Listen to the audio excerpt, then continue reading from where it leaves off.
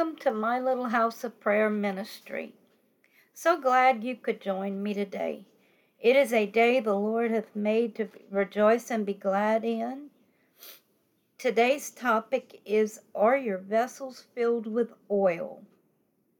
Funny question to ask these days, thanks to technology. But in the spirit realm, we walk this Christian walk by the light of His Torah truth.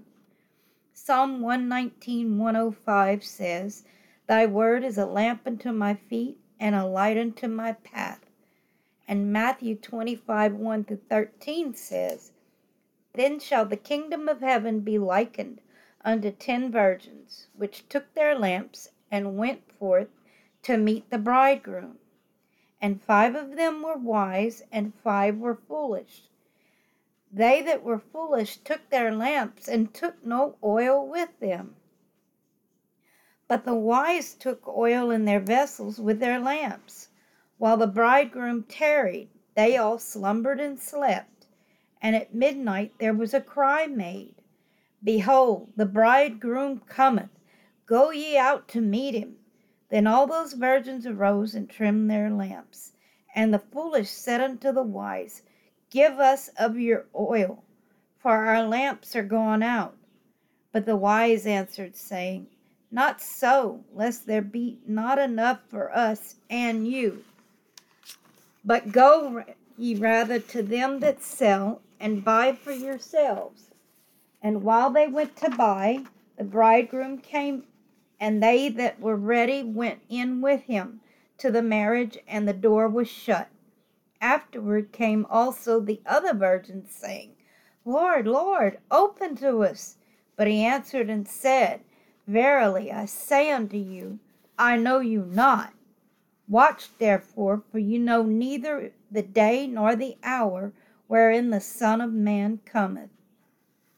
Let's look at the word lamp in Psalms and Matthew. In it is near or ner. In Greek, it is lampos or lampo. Both Hebrew and Greek have the same meaning: to glisten, to light, to beam, to radiate, brilliancy, give light or shine. This is from the Strong's Exhaustive Concordance. The Torah truth lights up, glistens, shines, beams, radiates brilliancy, or gives light. Light shows us the direction we are headed in. If we are headed the wrong way in a lighted path, because of the light, we can turn around. So in Psalms, we have a promise that as we read and meditate on God's Word, the light of the Torah truth will guide us in the right direction. Sounds awfully familiar to what happened with the Urim and the Thummim. The priest would ask for directions, and the stones would light up. We have a spiritual Urim and Thummim. Don't think for 1 minute that things have changed that much. It is our spiritual heart that lights up. How powerful is this? It is our witness from the Holy Spirit. When the truth is spoken, the Holy Spirit lights up in our hearts. What happens when it lights up in our hearts? It convicts us. It directs us. It bears witness to the truth when it is spoken. Look at Ephesians 1:17-18. That the God of our Lord Jesus Christ, the Father of glory, may give unto you the spirit of wisdom and revelation in the knowledge of Him, the eyes of your understanding be enlightened, that ye may know what is the hope of His calling, and what the riches of the glory of His inheritance in the saints. Verse 18, enlightened, in the Greek is photizo, meaning to shed rays, to shine, to brighten up, to illuminate, or to make to see. So you see, it is the same in the Old Testament as the New Testament. In the tabernacle, there is the menorah. It has 7 lamps. Isn't that interesting? Each post is called a lamp. What do they use for fuel? Pure olive oil. The oil speaks of the Holy Spirit. How are you enjoying this so far? The number 7 in Scripture represents the completeness of the Christ. The priests were instructed to place new oil twice a day. This was so that the light of the Torah truth never went out. So in other words, we're supposed to meditate on God's Word day and night, allowing the Holy Spirit to instruct us, to be a light for our path, to convict us when we are headed in the wrong direction. Jesus spoke of 10 virgins. The number 10 speaks of the completeness of the law, judgments, and the covenant. When Jesus shared this parable, he chose the number 10 because he wanted to establish that he was talking about our covenant with the Lord and his laws. The Lord wants his people to walk in a covenant with him. Remember, the marriage supper of the Lamb is the rehearsal dinner. And in the rehearsal dinner, you have the groom, the bride, the bridesmaids, the groomsmen, the ring bearer, the flower girl, the father of the bridegroom, the mother of the bridegroom, and any other family member who participating in any way in the wedding. Let's look at the diagram that is set up in Matthew 13:8 when Jesus speaks about seeds and where they fall. Draw a cross, and underneath the bottom of it put 30-fold kings. Where the horizontal bar crosses over, put 60-fold lords. And above the cross, put 100-fold bride, and above that, 120-fold bridal seed. Ephesians 4:13 says, "Till we all come in the unity of the faith and of the knowledge of the Son of God, unto a perfect man, unto the measure of the stature of the fullness of Christ." So you see, he wants us to make heaven our home more than we do. He is giving us every opportunity to make heaven our home. He wants us to not only make heaven our home, but also to grow and mature in him. The only way to grow and mature is to read his love letter roadmap, to pray and seek his face, not his hand. Remember, his hand is connected to his face. Next, he divides them into 2 groups, 5 wise and 5 foolish. The number 5 speaks of grace. His grace reached out to both groups, but the choice was still in their hands as to how they chose to respond to it. The 5 foolish could have chose to keep their lamps filled with the oil of the Holy Spirit. The 5 wise remained ready. They were watchful, prayerful. They kept the Torah truth of God's word constantly before them. They depended on the truth of God's word to lead and guide them into a deeper relationship with him. They stayed repentant before him. The 5 foolish only took lamps with them, while the 5 wise also took vessels. In the Greek, vessels is pronounced angion, which means a pail or a receptacle. So they brought a pail also with them that was filled with oil.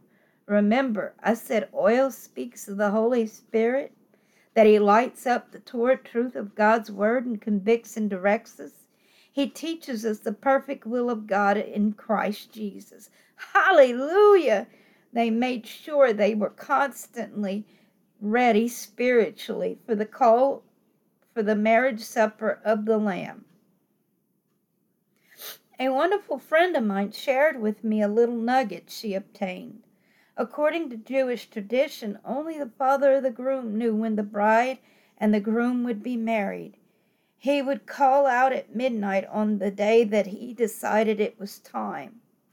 This was handed to them in the Old Testament laws. In this parable, Jesus says that a cry went out for the marriage supper of the Lamb. When? At midnight. Hallelujah! How powerful is this to you? In verse 5, the bridegroom tarries. He waits. What does he wait for? He waits for his father to tell him it is time to go get his bride. So if Jesus is our example and he is waiting, we are called to follow that same example and wait also. Psalm 46:10 says, "Be still and know that I am God. I will be exalted among the heathen. I will be exalted in the earth." How do we wait? Staying in God's word. Read it daily. Meditate on it. Chew on it mentally and spiritually. Allow the Holy Spirit to light up his Torah truths in you. And pray. Seek his face. Reach out to others with the message of hope he has placed in you. And expect his promises and his soon coming. His coming back to call us back to him. So the cry goes out, and how does each group respond? The first group, the wise virgins, were ready. They had plenty of oil for their journey. Are you ready? Do you have plenty of oil for your journey? Yes, they all slept, but the 5 wise were ready in their hearts. They kept their hearts alert for his promise to come get them. They walked in his anointing, the anointing of the Holy Spirit. They stayed repentant before him. They sought his face. They read and meditated on the Torah truth of God's word. They constantly let the Holy Spirit shine the light on his Torah truth. Are you doing this? You see, when we get to heaven or the kingdom of God, we will not be walking in. We won't walk in high and mighty, like we are all that in a bag of chips. No, we will be crawling in. We will be bowed down and coming low into his presence. In Matthew 19:16-24 it says, "And behold, one came and said unto him, Good master, what good thing shall I do that I may have eternal life? And he said unto him, Why callest thou me good? There is none good but one, that is God. But if thou wilt enter into life, keep the commandments. He saith unto him, Which? Jesus said, Thou shalt do no murder. Thou shalt not commit adultery. Thou shalt not steal. Thou shalt not bear false witness. Honor thy father and thy mother. Thou shalt love thy neighbor as thyself. The young man saith unto him, All these things have I kept from my youth up. What lack I yet? Jesus said unto him, If thou wilt be perfect, go and sell that thou hast, and give to the poor, and thou shalt have treasure in heaven. And come and follow me. When the young man heard that saying, he went away sorrowful, for he had great possessions. Then said Jesus unto his disciples, Verily I say unto you, that a rich man shall hardly enter into the kingdom of heaven. And again I say unto you, it is easier for a camel to go through the eye of a needle than for a rich man to enter into the kingdom of God. So the rich man had to cast all of his worldly riches, his old life, away before he could enter the kingdom of God. That means we have to do the same, to stay ready and not fall asleep. Now let's look at the 5 foolish virgins. What happened to them? They looked at the 5 wise and said, Give us some of your oil. We are not prepared. We fell asleep thinking surely he wouldn't be coming today. I will receive his gift of salvation tomorrow. I will pray tomorrow. I can repent and quit the sin tomorrow. Just like the rich young ruler, they were not ready to get rid of those worldly cares of sins that the Lord was dealing with them to get rid of. Hebrews 12. Wherefore, seeing we also are compassed about with so great a cloud of witnesses, let us lay aside every weight, and the sin which doth so easily beset us, and let us run with patience the race that is set before us. So the oil they once had was used up. There was no longer the light of the Torah truth of God's word to light their way.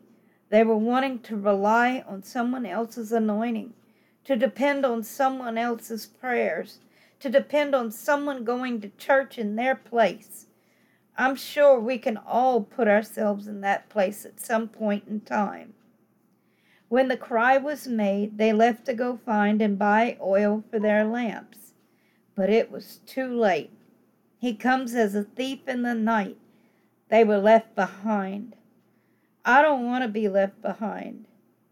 You can be too late in any part of God's plan for your life. No, you won't miss the kingdom of God right now, because we all have this moment to repent. He has given each and every one of us gifts and talents. When you are walking in those gifts and talents, you are good.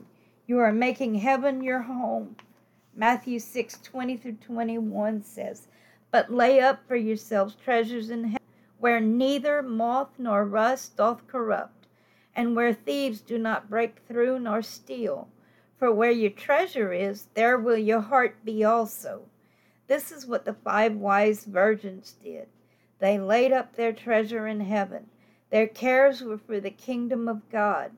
The 5 foolish virgins laid their treasure in the world.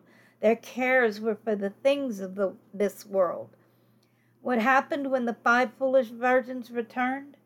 The door was closed. Let me say this. There is a prophecy going out at this time. It has been prophesied, but now the stage is being set. There is a great revival coming, and now is. Don't despise the small beginnings. It is coming. People will be flocking to the churches. There will be signs and wonders, not just in the church, but in the earth and the heavens, and even now are. Be ready. There will be a cry, and even now it is. There will be a great revival, and then the cry will go forth, and the sky will split open. We will be raptured out of here.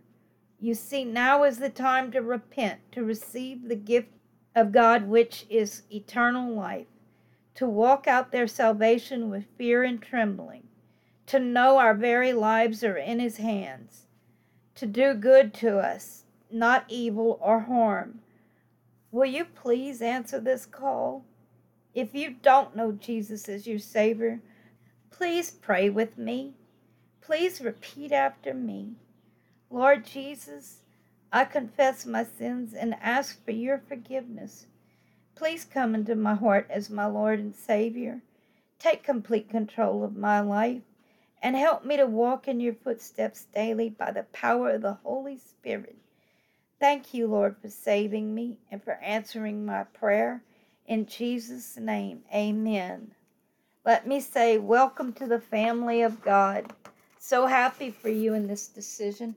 It is the most important decision you will ever make. Now, are your vessels filled with oil? Are you walking with the Lord? Are you seeking His face, meditating on His word, and letting the Holy Spirit light up the torrid truth of God's word in your heart? Let's pray. Lord, I repent of the times I held back from you, the times I have hesitated to walk with you, the times I was lax when your Spirit came to convict my heart. Thank you for forgiving me. I commit today to get in your word, to seek your face, and anticipatingly waiting for your soon coming. In Jesus' name, amen. Thank you for joining me today, and I hope you have a blessed week. Until next Sunday, when we meet again, have a blessed day.